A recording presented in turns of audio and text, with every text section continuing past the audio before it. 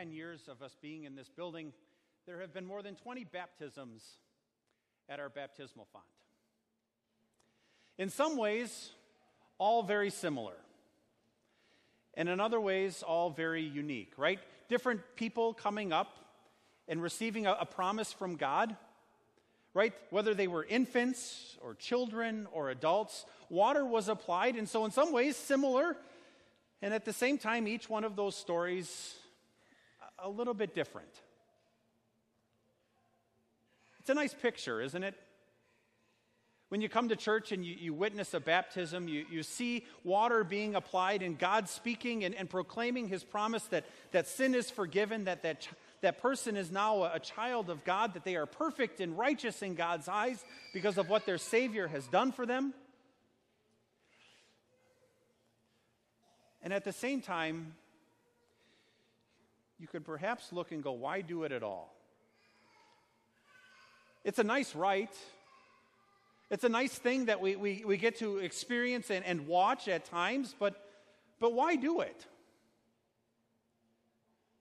Well, it wasn't something that the church decided and came up with on its own, nor is it something that you and I do and experience or witness because we want to show our faith in God or demonstrate our obedience to him.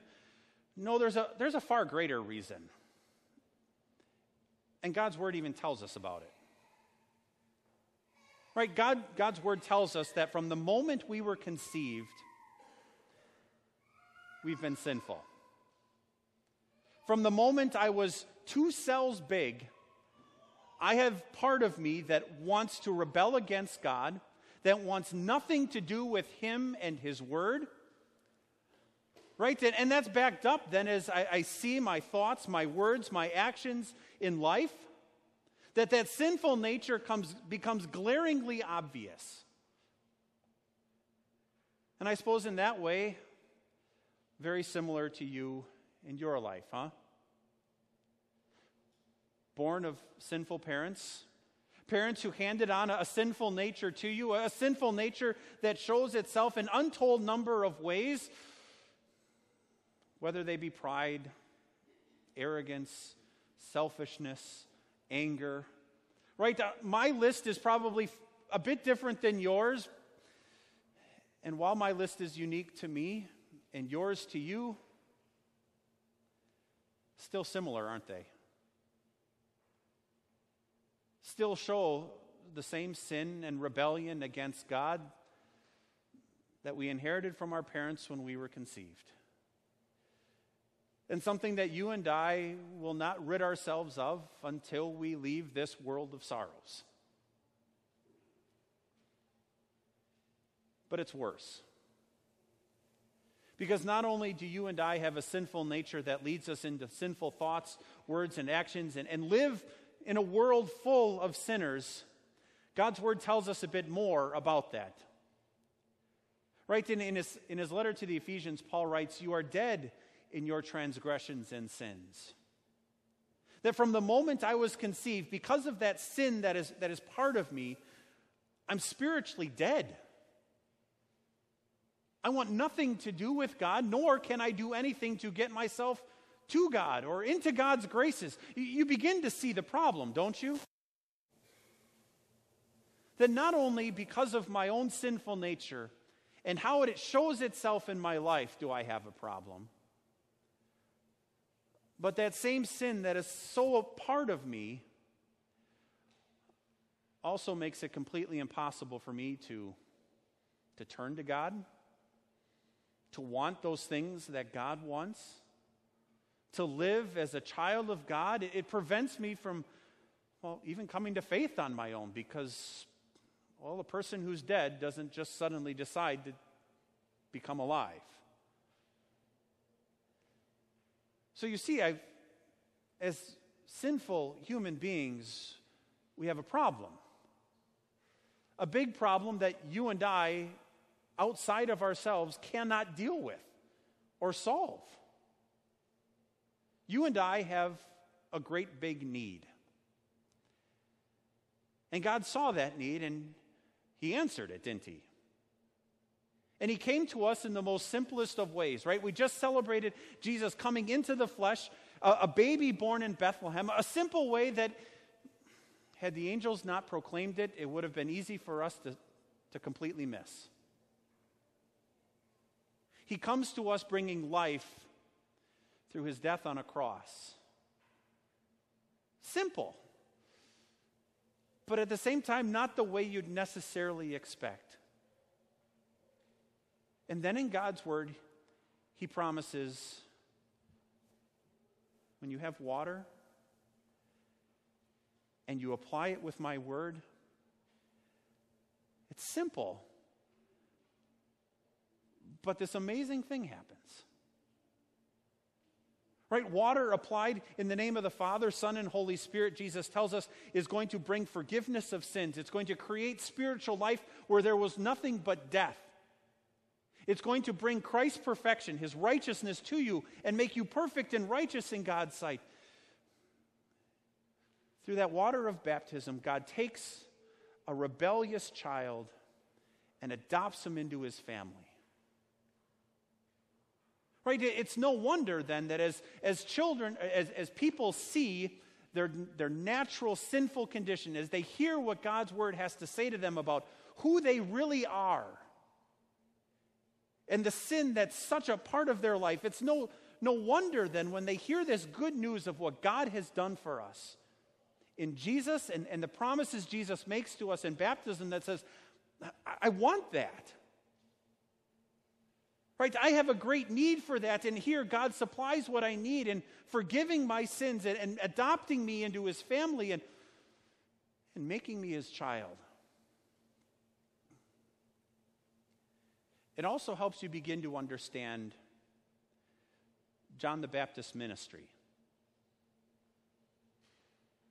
Right? You hear John the Baptist as he's the one God had sent to prepare the way for the Savior.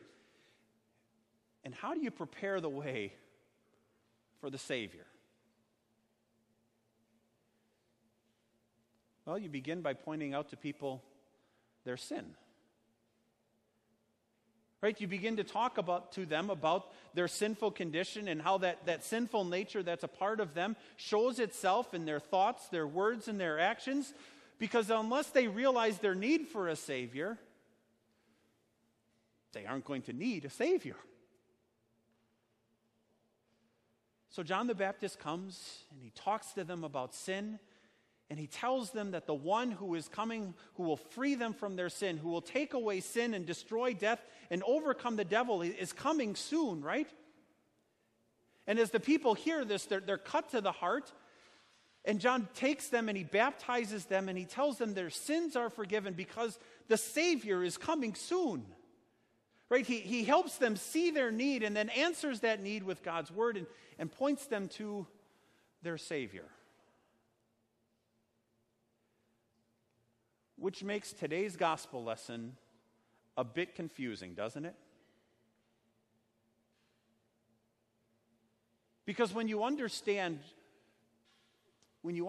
why God gave us this sacrament of baptism, right? It helps us understand God's love for us and that he gives us something that we need. Right? We have sin. We carry around with us death. Right? And here God answers those needs by forgiving our sins, by washing away our guilt, right? By declaring us God's children. Need taken care of in baptism, right? And then you see John the Baptist proclaiming those same things and people coming and hearing and being baptized. And then all of a sudden, one day, of all the people in the world, Jesus comes to him and wants to be baptized by John. You can begin to understand perhaps a little bit John's hesitancy, can't you?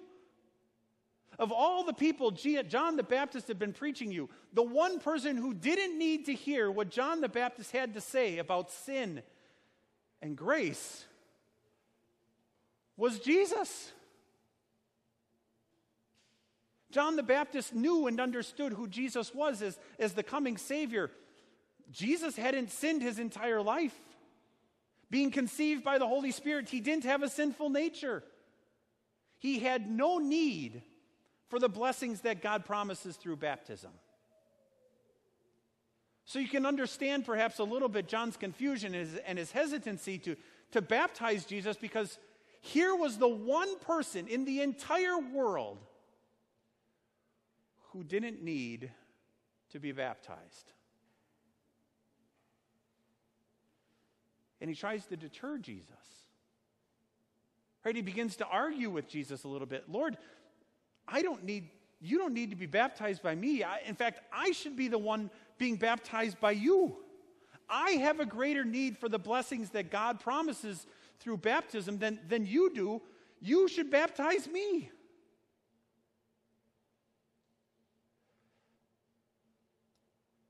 But Jesus shuts that down rather quickly, doesn't he?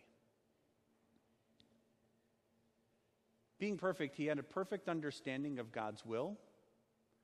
As the Son of God, he had a perfect understanding of God's plan of salvation and how it was all to work, which John the Baptist didn't. I think you and I struggle with that at times, don't we?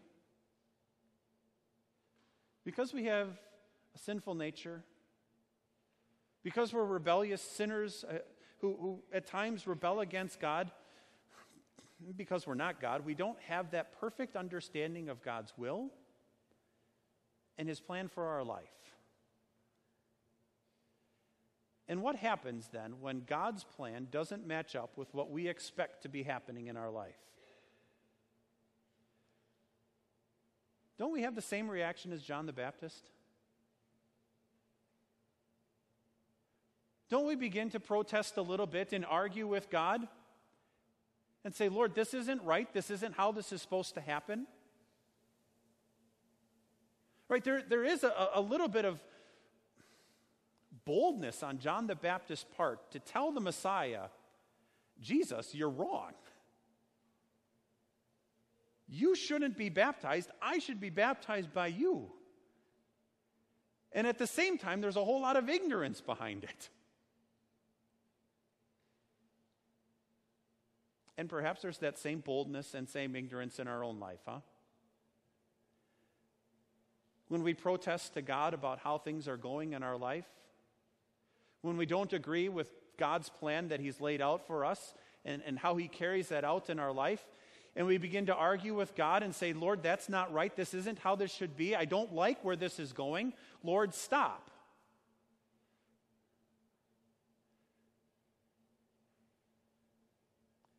The very reason Jesus came, isn't it? Because that's the definition of rebellion, isn't it? When God has a plan and purpose for my life, a plan and purpose that he has promised is for my good, a plan and purpose that's based out of his love for me, a plan and purpose for my life that he tells me he's going to bring challenges and hardships into as a way of drawing me closer to him so that I can show and I can live out that trust that God has created in my heart. And yet all too often when that happens, my reaction isn't to go along willingly with God's plan and to trust that he's going to keep his promises to me, but instead it's to grumble and object and throw up arguments about how God is wrong. And this can't be good.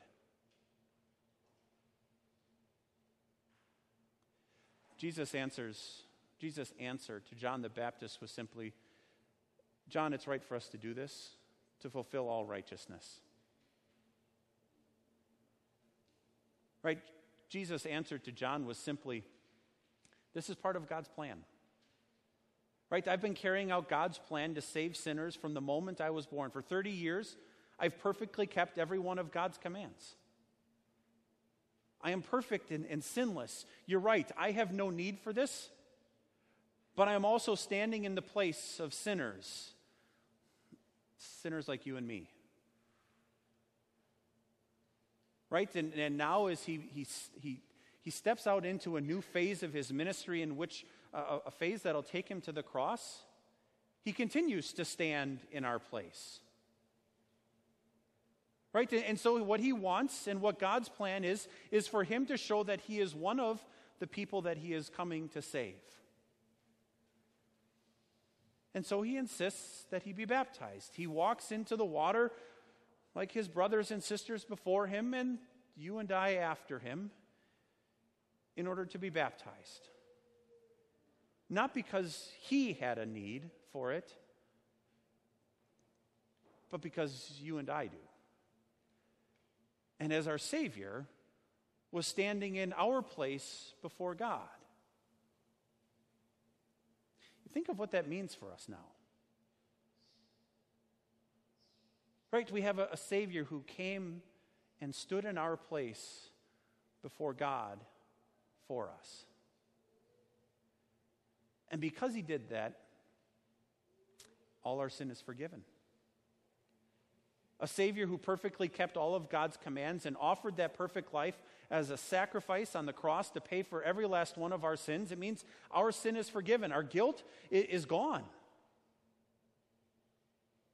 Because we have that perfect Savior who stood in our place, God comes to us and says, his perfection I'm giving to you so that you are now perfect in my eyes. Right? It means when we come to a font and have water applied to us in the name of the Father, Son, and Holy Spirit, God comes to us and he says, not only am I washing away all of your sin, not only is your guilt taken away, not only am I creating a faith in your heart that lets you trust in Jesus as your Savior, but I am going to adopt you into my family. I'm going to give you Christ's righteousness so that I can look at you and what I'm going to see is my Son's perfection. And therefore I can look at each of you and say, you are my child, whom I love, with whom I am well pleased.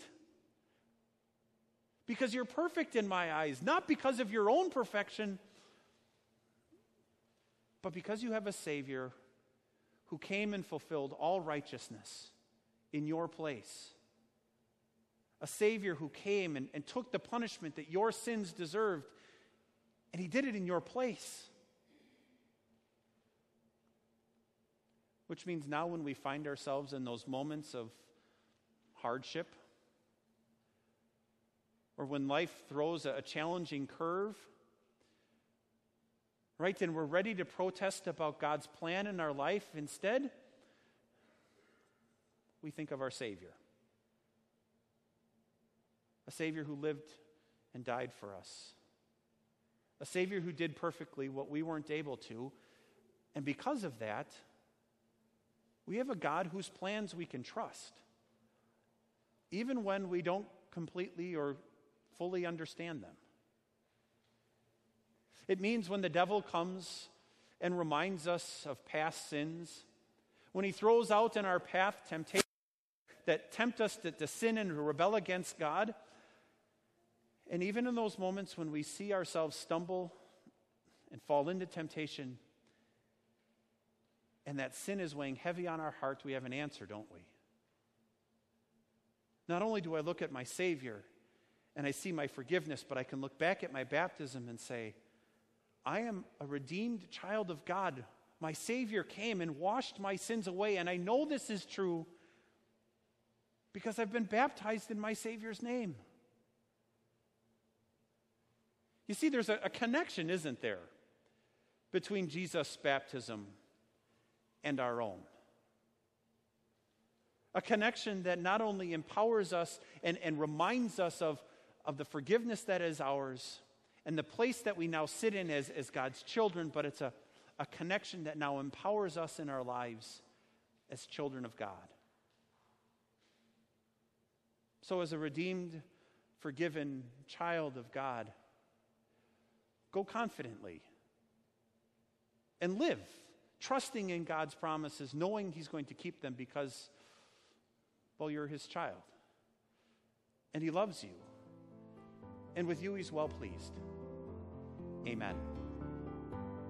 Our Savior Lutheran Church is located on the south side of Birmingham off Highway 280. We are on Dunnet Valley Road, about 3/4 of a mile east of Treetop Family Adventure and Sports Blast. Our Sunday services begin at 10:15 with Sunday School and Bible class at 9 o'clock. We welcome visitors and hope to see you soon. For more information, please visit our website at oursaviorbirmingham.com. Click on Sermons at the top of the page for a copy of today's service folder. You can also find us online on Facebook, Twitter, and Instagram.